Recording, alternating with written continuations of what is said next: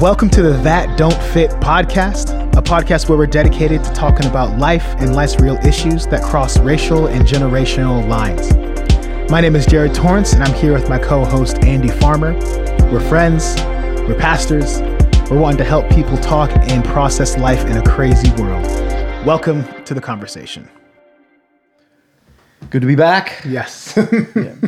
We've been talking about some serious stuff in the first number of episodes we've done, so we thought we'd like to change up a little bit and talk about some stuff that would be a little lighter, and also give you a chance to get to know us. We've been talking through how do we get folks get to know us without just talking about ourselves, and so the idea came up is we talk about music, Yeah. and let you get to know a little bit about us through the music we've listened to and the things that have influenced us. So that's kind of where we're going with this. Yeah, that's great. Yeah, we both love music quite a bit.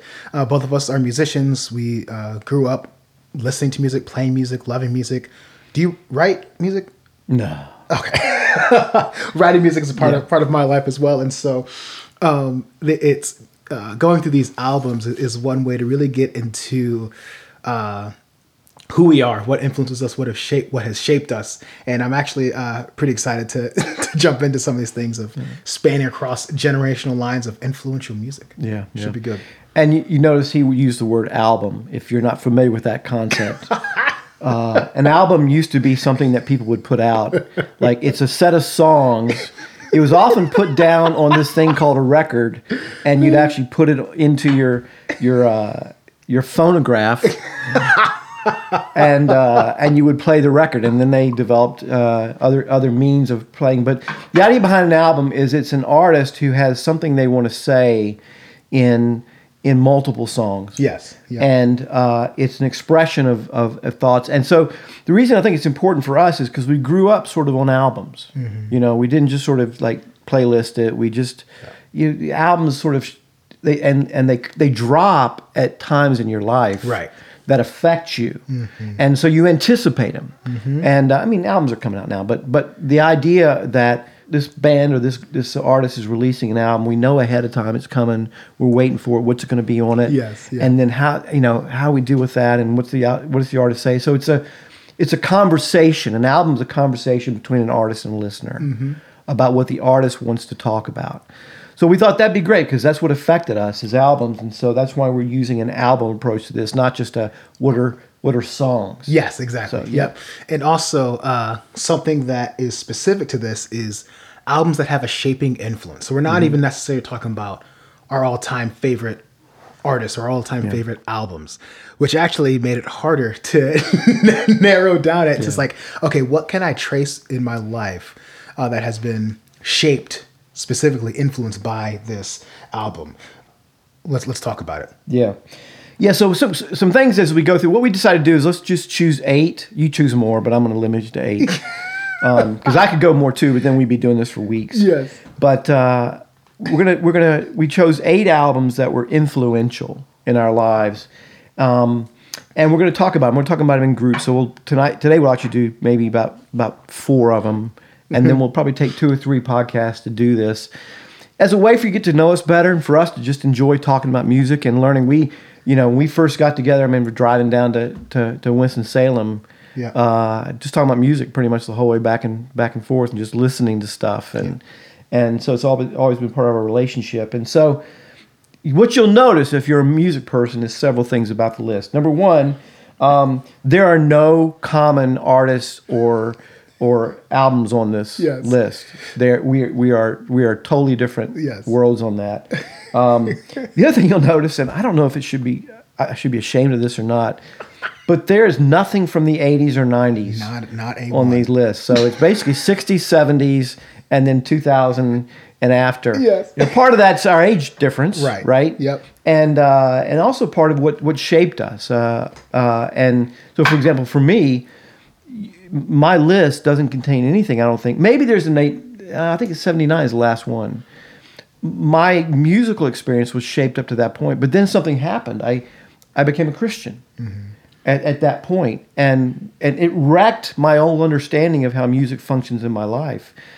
And so when I talk about shaping influences from 1980 on, I had already been shaped. Yeah. So being a non-Christian, growing up listening to stuff, and then having your life rearranged from the inside out by Christ changes the way you approach music. So there were years where I was like, I don't trust anything I'm listening to. I don't trust myself listening to music. Yeah.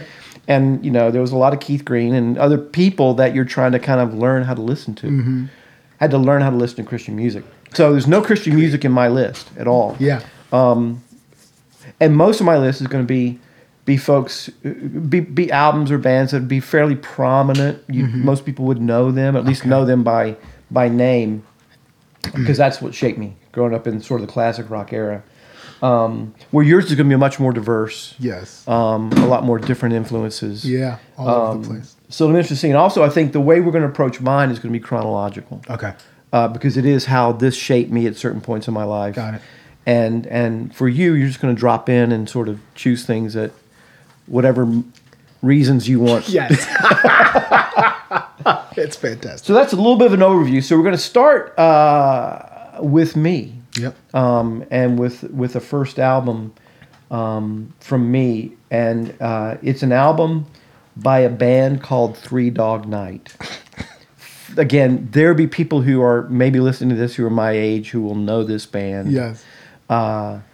They were really popular in the late 60s, early 70s. About 3 years, they were probably the top pop band in the world. Wow. And you're familiar with them. You know them well. And Well, here's what happened. So I was actually listening to it as I was doing some morning stuff, getting ready. And then that One Is the Loneliest Number song came on. And I was like, what in the world? the people who made this had a name?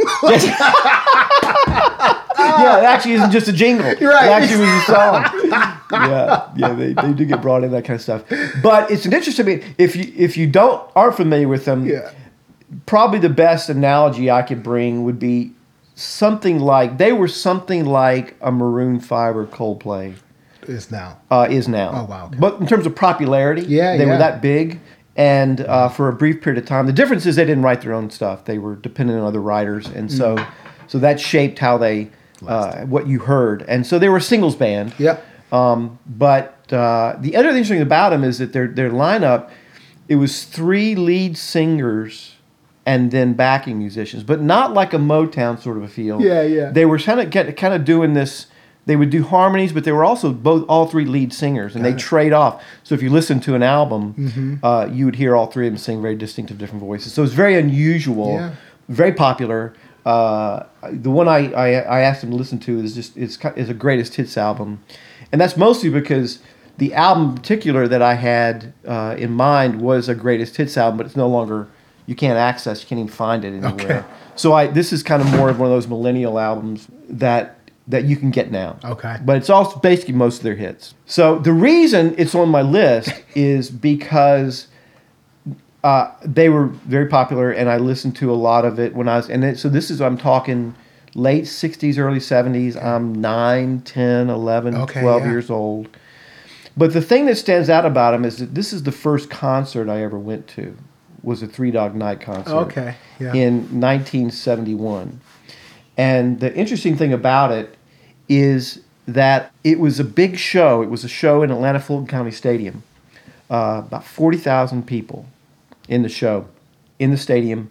Rod Stewart and Faces, another big band, was the opening act. But I was 12 years old, 7th grade, and my mom dropped me and a friend off at the stadium to go into this 50,000, 40,000 people concert. Of course, yes. And said, I'll pick you up at 11. No. Seventh grade. That's awesome. Those are different times. And I remember going, this doesn't feel safe, but I've got a ticket and I got to go.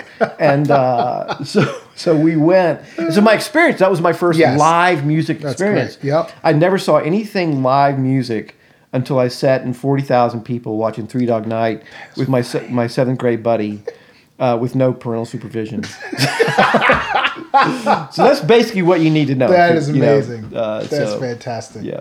So that's my first album. That's awesome. And my first album I'm going to talk about is the album Illinois by Sufjan Stevens. So this album came out in 2005.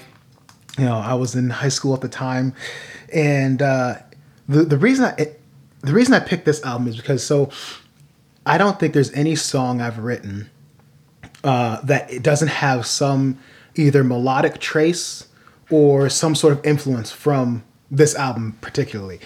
It was at a time, you know, I had my Walkman, but our house had just gotten like a little mini stereo thing that had like a disc player that you just put in the top of it. Boombox? A little boombox. Boombox, yeah. Boombox with a CD player. So it was Yeah. like, I was like, oh snap.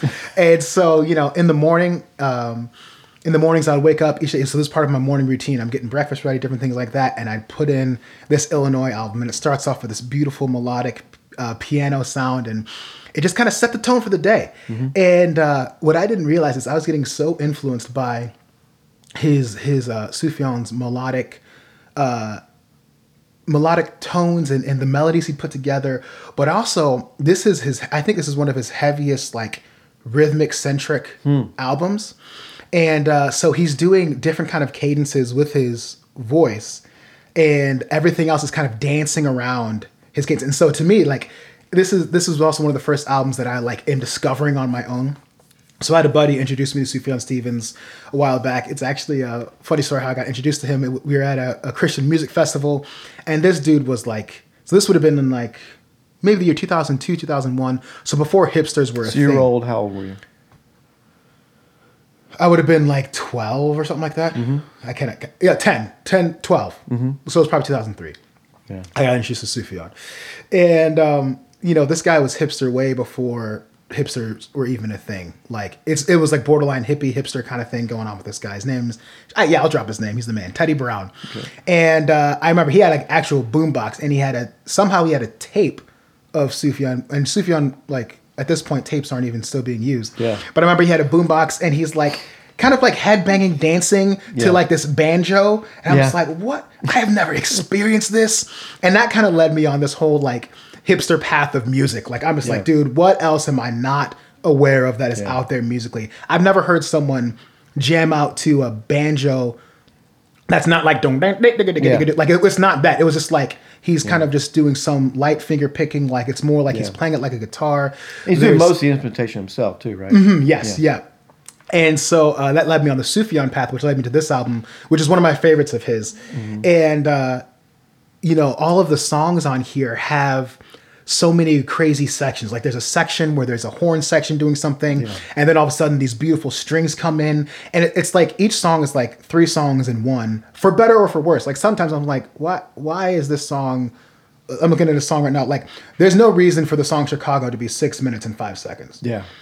But it is, and I love it, and I'm here for it. Yeah. And so I just enjoyed digging that album, and the sonic sounds of all of it is all over the map. Yeah. And I think it hits on, you know, he even tries to dabble into a little bit of funk at one point, and it's a fun little album. And you know, he has this thing where he's like, I want my album to sound like a bad 6th grade band. And I'm just like, why would you want that, Sufjan? But I'm here for it. Yeah. That's right. and one more comment on this is this was when he was still on his endeavor of he wanted to travel to all 50 states and write an album about each state. Yeah. I think he made it to 3 of them, and then he realized I'm not doing this. Yeah. But at the time I'm like, okay, here's Illinois, you know, this is going to be great, and I can't wait till he does the Ohio album, because that's where it never happened, which makes sense. We don't need, like, the Midwest, it's like you just cornfields. I hate to say, you do one album, it kind of covers Illinois covered most of the Midwest. That's right. So that's my first album, my Chicago or Illinois by Sufjan Stevens.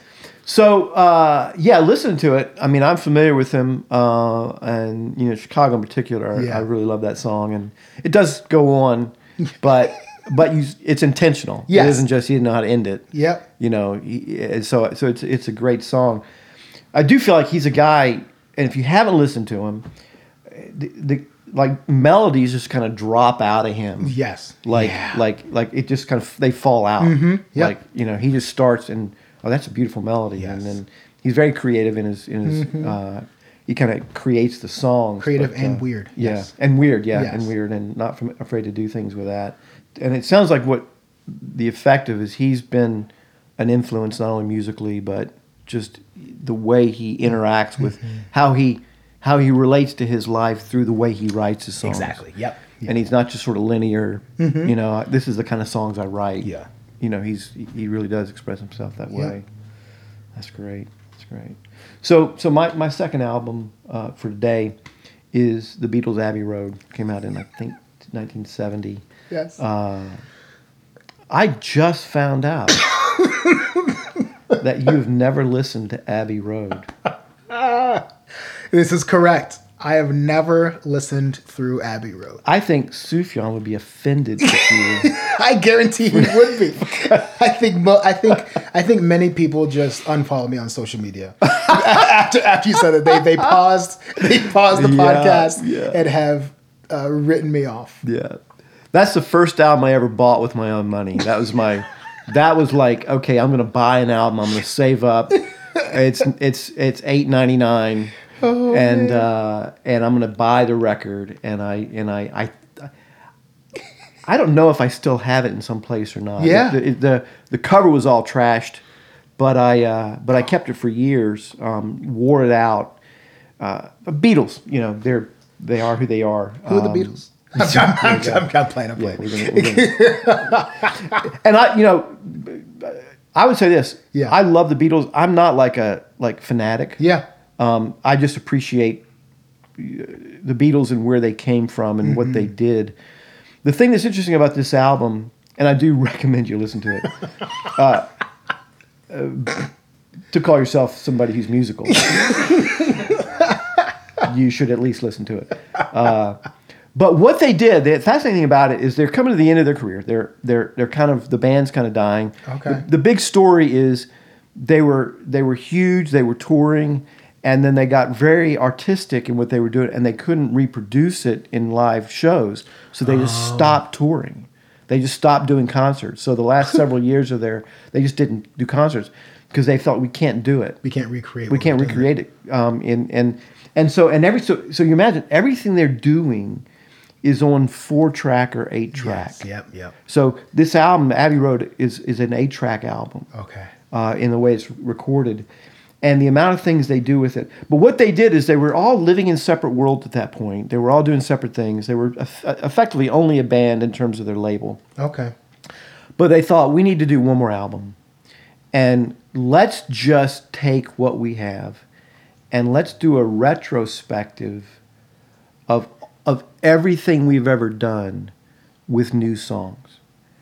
And so they actually, what they do with that album is they take their songs and so pretty much every possible Beatles sound is in this album in new songs. Interesting. Yeah. Is this the last album they ever did together? It's the last album they ever recorded together. Wow. Yeah. Okay. And even then they were kind of, sometimes they were at odds with each other, so they were in the studio different times. Yeah. But the last album they collaborated on, I'll say that way. And you listen to it and you think, yeah, I can find pretty much any sound snippet on this album that I've heard in the last 30 or 40 years. Interesting. You know, and artists will tell you, they go back, you know, I start with Abbey Road and I pull from that. So that's, to me, that's how I lived. I lived with big earphones. Yeah. Like laying on my bed, letting those songs just soak into my brain. That is so great. Without any idea of what they were about. I did not realize Abbey Road was late in their career. Yeah, very late. Just because it's like the one you hear about the most, I would Yeah. assume like this is their coming out party. It's like, here we go, No. Abbey Road. Let's see if we No, can recreate that. their It's literally the opposite. It's their statement. Yes. About what we can do. Yeah. So it's kind of like their old little mic drop. Yeah. So mic drop. Yeah. Yeah. It's exactly what it is. It's a mic drop. Second to last album, chronologically. That's wild. So yeah. So it's a great album. So Man. All right. That's fantastic. I guess I got to listen to Abbey Road, guys. yeah, listen to Abbey Road. Yeah. My and join the 20th and 21st century. join anyone who's ever played an instrument. Yeah, in with their the life. rest of the world. All right, man. So my next album, I'm fired up about this one. It is The Narrative by an artist who goes by the name of Sho Baraka. And I'm not assuming people have heard this man. I'm actually assuming they have not, which is a crime. Sho Baraka is a hip hop artist. He is a poet. He is an activist. He is a Christian. He is a lyricist. He is a content director. He's just a professor. He taught his first college course this past year. But this album, The Narrative, came out in 2016. 2016 for a lot of America was a collective racial identity development moment. So it's where we all I'm saying we as in the Black community kind of realize like, okay, we're wrestling and processing things differently here. We're feeling a lot of things I'm not entirely sure what to do with. And Sho Baraka drops this album, and it's healing, it's clever, the production is amazing, the beats he put together are fantastic, and the message that he conveys tackles so many different subjects.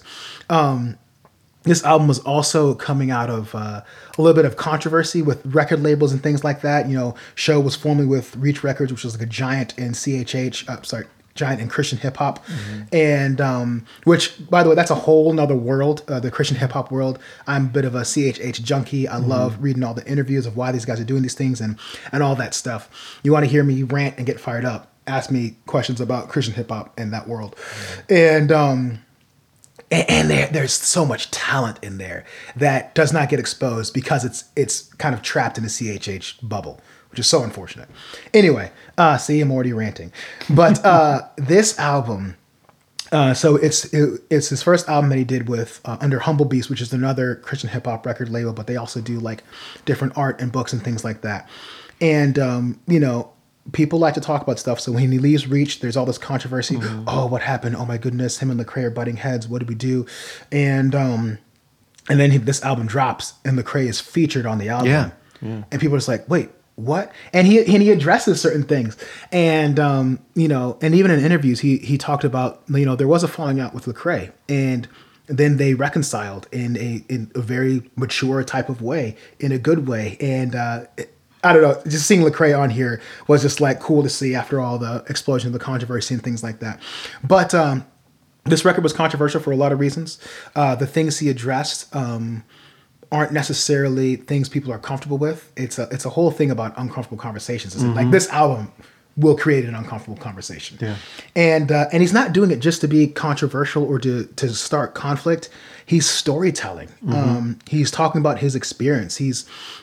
He's willing to talk about his own flaws. He's willing to talk about the flaws that he's experienced. He's willing to get into dicey, hard, complicated issues. And he does so poetically and so brilliantly that you are getting educated as you listen to the album. And you know what would be a fun thing to do is if you just go through and this album and look at all the names he dropped then do a tiny bit of research on who these people Banneker, were. oh my goodness. Dude, it's fantastic. Yeah. Jackie Hill Perry is featured on this album on, he calls it Kanye 2009. That's the name of the song, where it's his Kanye rant.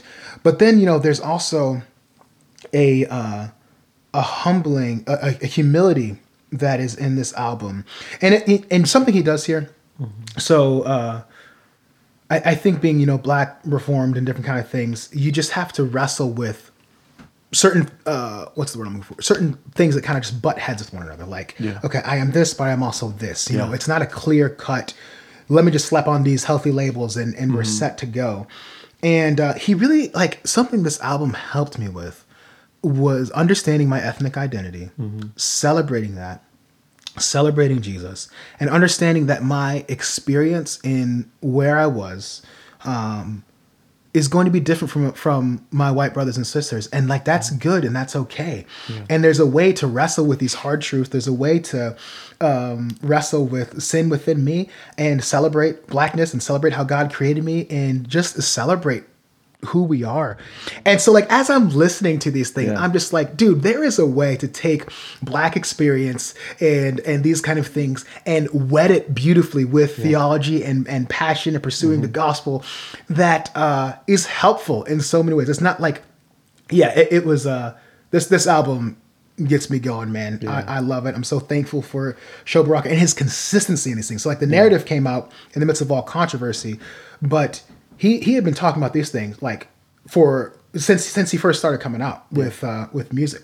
It's something he's always been addressing, and he does a very holistic approach to tackling these kind of issues. And he has been consistent, and he celebrates the church. He hates it when people start bashing the church. He's just like, you know what, like. These people bashing the church, he's like, they're not in community groups. They're not in fellowship with music. And I was like, okay, this dude's covering all kinds of things. And so I appreciate Sho Baraka. Please listen to this album. It's called The Narrative. Yeah. It is 1 hour and 5 minutes long. I don't know if you do commutes, whatever. Listen to this album. Yeah. Read through the lyrics. You're not going to pick up on every little nuance and clever thing he does because there's too many of them. Yeah. Well, that's one of the things, and we'll probably have time in this conversation. But for folks who have not listened to a lot of hip hop, and are trying to engage it, I know for me, I have a challenge because I'm not an auditory learner. Okay, like if you on my albums, the album I give you, I have no idea what most of them are talking about. You know, not because they're complicated, because I didn't pay attention. You know, I'm looking, okay, where's the guitar? You know, and so how I listen, so listening to rap, to listen to hip hop for me is an exercise in concentration. And to get the words. But one of the things I appreciate about this, and I think, you know, if you haven't listened to it, and you're in my age and you're my sort of world, one of the things he does really well is he has these songs dated, and when he does the songs, he is pulling those sounds, that you know, when he does Forward 1619, that's obviously, that's a beautiful start. That's a beautiful start of the thing. But he does Love, is it Love 1959? Where are we at? Love 1959. Yeah. But Soul 1971. Yes. I mean, I feel like I'm listening. I'm listening to Curtis Mayfield. I'm listening to you know, that's a beautiful like drop in to you know what's going on. Those kind of things. The one he's got that's in the late 70s, I'm like, that's George Benson. He's got George Benson guitar, you know, roped in there. So I love that. I love that he's actually dropping in and he's using the whole production for that song. It makes it very effective. But you know, if I'm talking to folks who are, you know, how do I get engaged with this? It is you're listening for the point of view and what he's trying to say and all. You're not going to catch all the words. Unless you're looking at the lyrics. I went back and I just started reading lyrics, which is very helpful. But and the lyrics hold up. You know, you feel like if I read these as lyrics, the content is not only clear, it's consistent. And there's a beautiful balance in it of commentary, but personal critique. And you never get a sense that he's self-righteous. Exactly. That's the thing. And I think that's one of the biggest things I learned from this album is like, he's pointing at flaws in himself. He is recognizing there is some hypocrisy in how he's going. Let me finish by doing this. Let me read these lyrics from, I'm going to finish something too, so. Yes. Okay, good. Well, finish my section. Okay. Well, do you want to close it off on this? No. I'm going to let you close off. I'm going to say what I say, then you close off, and you end this, because we're going to go over time if we don't. Yeah, I think we're already over time. Yes, let's do it. Okay. So let me just, quick story. Was listening yesterday, 2 songs back to back. Words and Fathers back to back. Words is about, he's got an autistic child. And he's just talking about what it means to parent. So if you have a child with a disability, listen to that song. It will minister to your soul. And then Fathers is just about being a father. He's speaking to a son. He's speaking to a daughter. And it's very relevant. You know, I mean, like, okay, where were you when I was raising kids? You know, and I just think really just right on for fathers, no matter where you're at. So if you're a father, listen to that song. It will inspire you. But I was driving to Planned Parenthood to pray yesterday, and I was listening to those 2 songs, and basically my drive was about the same amount of time as listening to both of those songs. And I felt I got there, and I had such compassion walking up to pray for the people who were there, people who worked there, people who were going there, to pray, to intercede. Lord, please stop this. But I think the ministry of the Lord for me in that was to give me those two songs, to let me know God's love for children, God's love for parenting, and to go and pray and stand there and seek to minister with compassion, and not just with concern about the social issue. And so I thank God for that, for the way that album hit me yesterday. So I'm going to turn it back over to you, but that's how it affected me. And then even getting into the self-critique, this is verse 1 of Maybe Both, 1865. He says, I'm looking for a happy ending. I said, we never had happy beginnings. I'm on my knees, I'm praying, I'm on my knees. But now I'm an easy target for them to attack me. Liberals and intellectuals justifying my anger. But when the cameras aren't there, they ain't nowhere near. Oh, so eloquent, watch them pontificate. But when the smoke clears, the blogs rebuild real estate. You sitting in your academic tower, tweeting around the hour while the poor fights the power. Oh, stop it, you and your nonprofit, with a heart full of promise based on bad economics. Put your ballot in the air, pull out a lighter, then burn it. We just give away votes, make them Democrats earn it. Politicians don't care because they don't see a need. They won't care till we bleed on the same concrete. We burning down the neighborhoods where we live at. If we don't own it, well, let's do something to change that. It didn't change Watts. It ain't doing much now. Watch the philosophers argue while Rome burns down. He just took out everybody. Like everyone, like he's just... In 2016, not 2020. Yeah. Yes, exactly. Yeah, this was 2016. And it's like the more time passes with this album, the more true these words here. Listen, I have to do this. Verse 2, I hear disturbing things come from so-called Christians, quick to justify your man's death because of a criminal record or how a man dressed. Thugs, I guess, only perfect people get grace. If that was the Lord's way, there'll be no one in the faith. True flaw, America kills and hides behind the law. They purchase this land with violence, but never count the cost. And he just kind of goes on in that way. Just really, really well spoken, really well thought out verses that just address everything. So good. Well, that's a keeper, man. That's good. So we'll be talking about music later on. But, I could do a whole other episode on this album, but we got other ones to cover. We do. Okay. Good. Well, we'll catch you up next time. Yes.